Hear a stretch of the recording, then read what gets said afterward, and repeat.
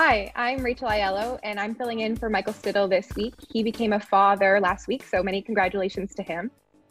And I'm Nick Nanos. Welcome to Trendline. So this week we are going to be diving into why it is the Prime Minister might still be holding these almost daily press conferences. What's this talk of former Conservative leader Stephen Harper coming back? What are federal political parties doing with federal taxpayer dollars and COVID aid programs? And as well, where are Canadians at in terms of feelings and concerns about the COVID-19 crisis? So Nick, we'll start off first. We saw the Prime Minister this week hit his 65th daily press conference. Almost all of them have been outside of Rideau Hall. And over the last 2 months, I think you could say we've seen quite an evolution in that conversation. So they early on started off with stern public health warnings like, go home and stay home. But now we're seeing that kind of change. They were once big, massive billion-dollar policy announcements, and now they're little upgrades, little incremental changes to things. So why do you think he's still coming out every day and saying something? I don't know, Rachel, is this kind of like Groundhog Day with Bill Murray? Like he wakes up every day and it's like it's the same press conference, except he kind of avoids the puddle the next day when he sees stuff. The thing is that when we look at the weekly tracking that Nanos does, every week we ask Canadians, for all of the federal party leaders, whether Canadians believe that they have or don't have the qualities of a good political leader, and check out this trend line. When you see the trend line, especially over the last number of weeks when COVID has kind of kicked in, you can see that there's a direct correlation or relationship between Justin Trudeau being in the news and doing his press conferences and that ramping up of Canadians who think that that he has the qualities of a good political leader. And to put this into context, he's up more than 20 points. You can see more than 60% of Canadians right now, when you look at the trend line, I think that he has the qualities of a good political leader. However, if I could just say, there is such a thing as, can we say too much of a good thing? I'm not even going to say that it's a good thing. Too much of anything. So what Justin Trudeau has to watch out is that when he does have a press conference, that there actually is a substantive purpose to convey new information to kind of help Canadians navigate through this. So I'll put a little asterisk. Yeah, positive trend line, but you got to watch out that he doesn't overexpose himself. And I think that's a really good point, Nick. And I think too, the situation Canadians are in and how they are thinking about this has shifted. At the time when these press conferences first started, there was a lot of fear, there's a lot of concern, and a lot of uncertainty about what lied ahead. And Trudeau's daily things kind of started as an assurance or a reassurance that don't worry, the federal government is here for you. But I think more and more, I'm wondering if it's almost a cry wolf situation where people stop listening and tuning out just because it's not really sounding a whole lot different. Well, not to say there aren't going to be big announcements to come, but there haven't been in the last, I'd say, week or two. I'm not sure if I'd use the word cry wolf, but I would probably say he's got to watch out that he doesn't sound like Charlie Brown's teacher, wah, wah, wah, wah, wah, wah, where it just blends into one great big press conference. That said, his numbers are trending well right now, and his personal scores are higher than they ever been since before the last federal election. So with that in mind, maybe that's where some of this election speculation is coming. We've heard over the last couple of weeks this idea of, could there be a snap election in the fall? Is it time for Canadians to weigh in on the way the federal government is approaching the crisis and how they're going to spend our way out of it?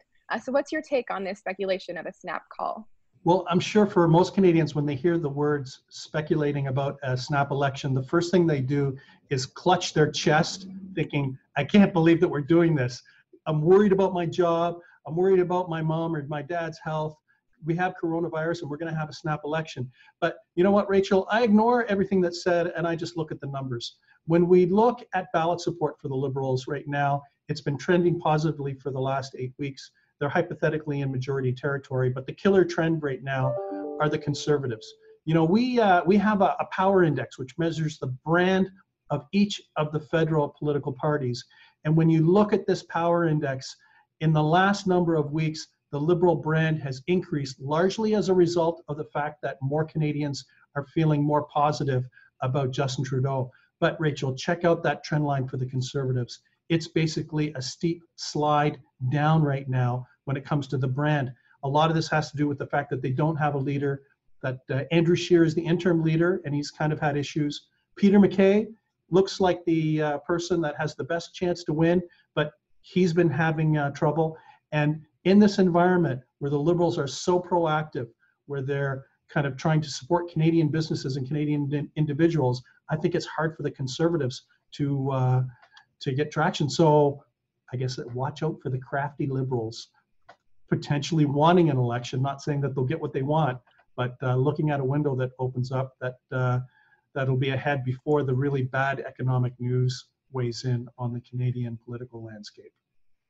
Right. And so before we dive in a bit more into the Conservative leadership race and how that's looking, like you said, let's watch out for the Liberals, see what they're thinking about this. And Prime Minister Justin Trudeau was asked this week, hey, what's this deal with the snap election speculation? And here's what he had to say. I haven't heard a lot of Canadians demanding an election right now, but obviously in a minority parliament, Parliament gets to decide when it no longer has confidence in the government. So read into that what you will. I would also note there's probably 3 other factors that people should be thinking about when they're having these conversations about a snap election. Not to be the one to deter you from placing bets to pass the time amid a pandemic, but pensions. Not always the jazziest issue, but a good number of the current MPs will be eligible for full pensions if they last for 6 years. So they will have already served 4. That means they need this parliament, this government to last 2 years. That's one thing to keep in mind. Another thing is the House of Commons just decided this week to not hold regular sittings until the fall. So procedurally speaking, it's going to make it pretty difficult for there to be a confidence vote or confidence motion or have that opportunity for the government to fall. And third is something I think we'll get into a little bit later is the current fiscal situation for political parties. Right now, they're still not that far off from the last election. I don't know about you, but I can still remember it as if it was yesterday. Yeah. And I think they're still feeling the financial impacts of that. So I'm not sure they would have war chests to go in the fall, but you know, unprecedented times call for unprecedented situations. So I guess we'll see. Oh, absolutely. And you know what, Rachel, the reality is we got to go week to week. We don't know how big. There's been an estimate on how big the deficit will be. We don't know how big. We don't know what the economy is going to be like. There'll be some bad news. We also don't know whether the Liberals will think that they need a mandate. Like they may think in the fall that more needs to be done. You know, in the polling that we've done with CTV News, majority of Canadians think that there will be more stimulus and more spending. But the question is, how is that going to happen? And the only thing that I'm just putting on the table is that if you are a crafty Liberal politician, you're looking at these numbers, kind of like, can I have an election? How can I make this happen?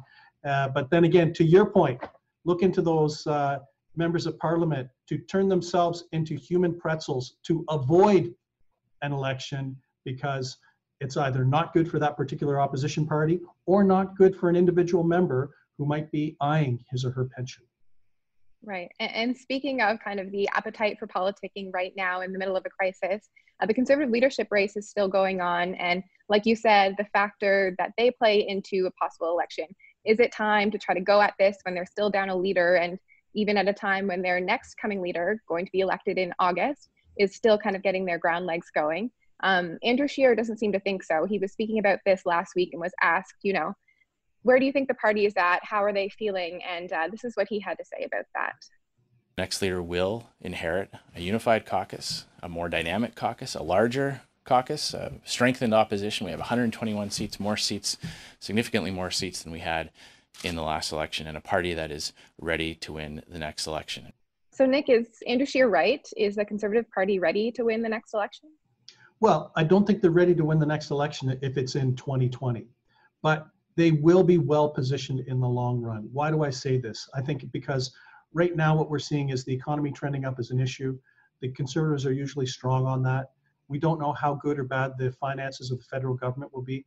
And right now, it's a bit of a, I don't want to use the word honeymoon, but it's a positive period right now for the Liberals because no one really disagrees when you spend money. None of the parties will have really opposed the government in terms of the stimulus. But once you have to make those tough choices about governing, once we have to figure out how we're going to pay for our debt, that's when it's going to be much more difficult. And that's where the opportunity for the Conservatives. So short-term opportunity for the Conservatives, weak. Longer-term opportunity, much better.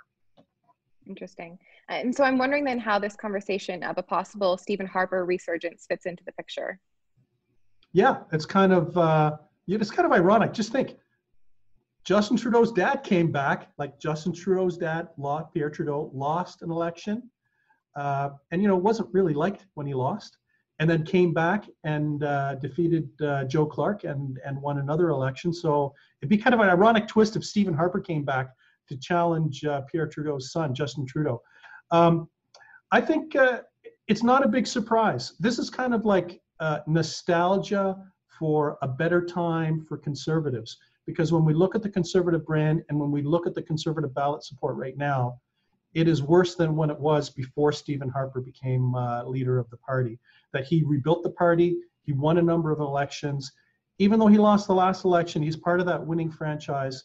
And I'm not really surprised that there are some Conservatives that would probably think that he would probably do a better job, especially with the economy as a front and center issue, than a lot of the other potential candidates. So something maybe to watch for is some of the Conservative leadership candidates looking to pick up some of former Prime Minister Stephen Harper's staff when they come into office. If they want to try to adopt his ideals, we're starting to see more of that policy conversation happen. Of course, there isn't really a lot of space for it in the middle of a pandemic, but definitely something to watch there. Related on finances, Nick, I wanted to get your take on something that kind of blew up last week and we're still getting political reaction on. This is the fact that 4 major political parties are accepting the wage subsidy. They've either applied for it or have already sought it and are accessing it. So the Liberals, the NDP, the Green Party, and the Conservatives are all seeking and accessing this national wage subsidy. So this is the program that the federal government rolled out, kind of billed as this massive, biggest since the Second World War kind of fiscal stimulus. And it's offering 75% subsidies on wages for employees. The incentive is to either rehire staff or keep them on. And in the case of all these political parties, no one has been laid off, but they are saying, well, the program is there, we support it, we are accessing it in order to keep our employees on staff. Just for context, these are employees who are doing political work, communications, back-end things within the party's offices. They're not large in size generally, but there's still people behind the scenes and not just the politicians. But the reviews on the fact that this is being used this way, that federal political parties are accessing a taxpayer-funded, massive billion-dollar program to kind of keep their political staff on the payroll. I'm curious, broadly speaking, Nick, how do Canadians feel about these kind of federal aid programs being used by political forces? Well, I think for most Canadians, when they see us spending large stimulus amounts to help average Canadians, they don't think of politicians and staff in Ottawa. So they have to tread very carefully. For the Liberals, it's a bit of a political gift because their opponents have basically bought into the program and are receiving the program and are beneficiaries of the program. So how can the Conservatives in their right mind criticize the Liberals when they've decided to accept the subsidies for their employees, even though they haven't necessarily been laid off? So, I think this is the most problematic for the Conservatives because, the Conservatives position themselves as a party of principle. They don't believe in big deficits. They believe in prudent spending and prudent government, and yet at the same time, they're accepting these subsidies. So I think this is not great news for the Conservatives, and I think it'll make for grumpy voters. That said, when everybody is engaged, when all the parties, all the major parties, or the 4 major parties are engaged in this, it's hard really for anyone to have the advantage because it's like a big black brush on all of them that kind of feeds the narrative of, yeah, here's another thing, politicians doing things that we don't like. Right. And I think this will be a live conversation once the next leader of the Conservative Party is named, because 3 of the 4 candidates have come out and said, I'm not in support of this. If I am leader, we are pulling out of this program. And some of them have even suggested paying back what they have received from the federal government over time, kind of, giving back what they owe instead of having the taxpayer have to add that on to the ballooning deficit. So something to watch there. And just to note, the Bloc Québécois are not accessing this program. They've probably been the most vocal, the most outspoken, saying it's ridiculous for parties, in some of the cases, fundraising multi-millions of dollars last year, accessing this program, questioning whether it's necessary. So it'll be interesting to see how this plays out, how long they stay on it, and how much they end up claiming through this program. Rachel, if we were talking about this a month ago, we probably would have said it would have been the Conservatives that opted out and the other parties that opted in. But go figure. This is why we're living in a kind of like a bizarro world right now on a lot of these issues, where it's the bloc that seems the most principled on this particular issue at this particular time.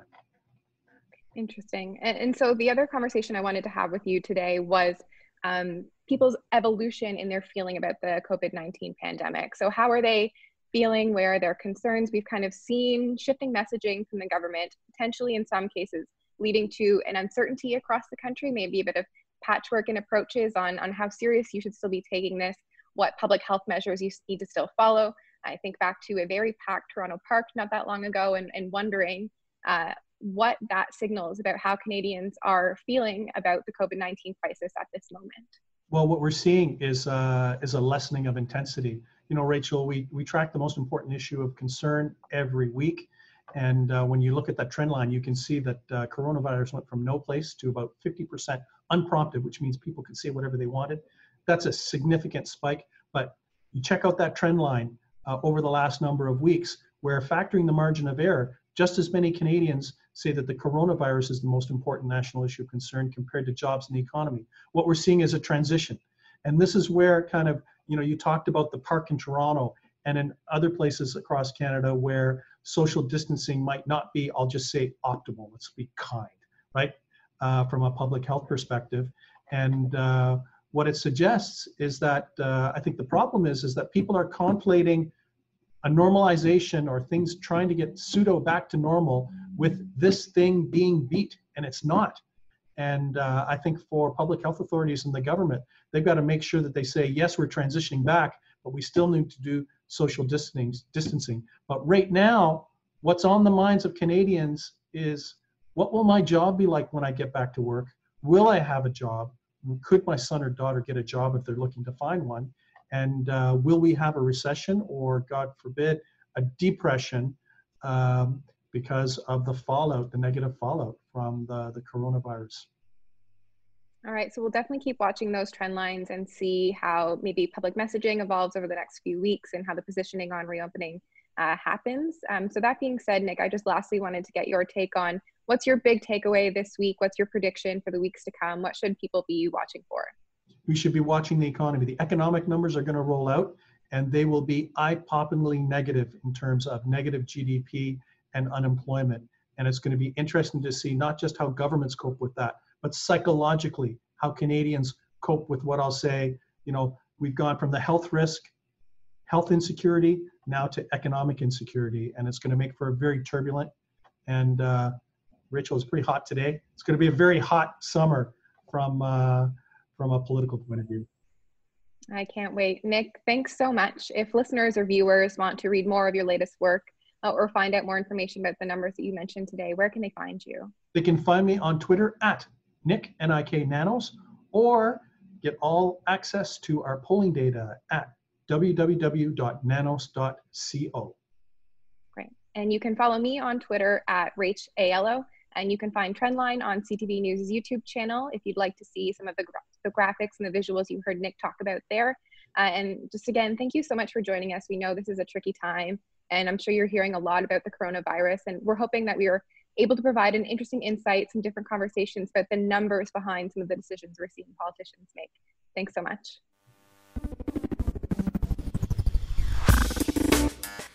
This episode was produced by Trevor Correll, Jesse Taharelli, and Phil Hahn.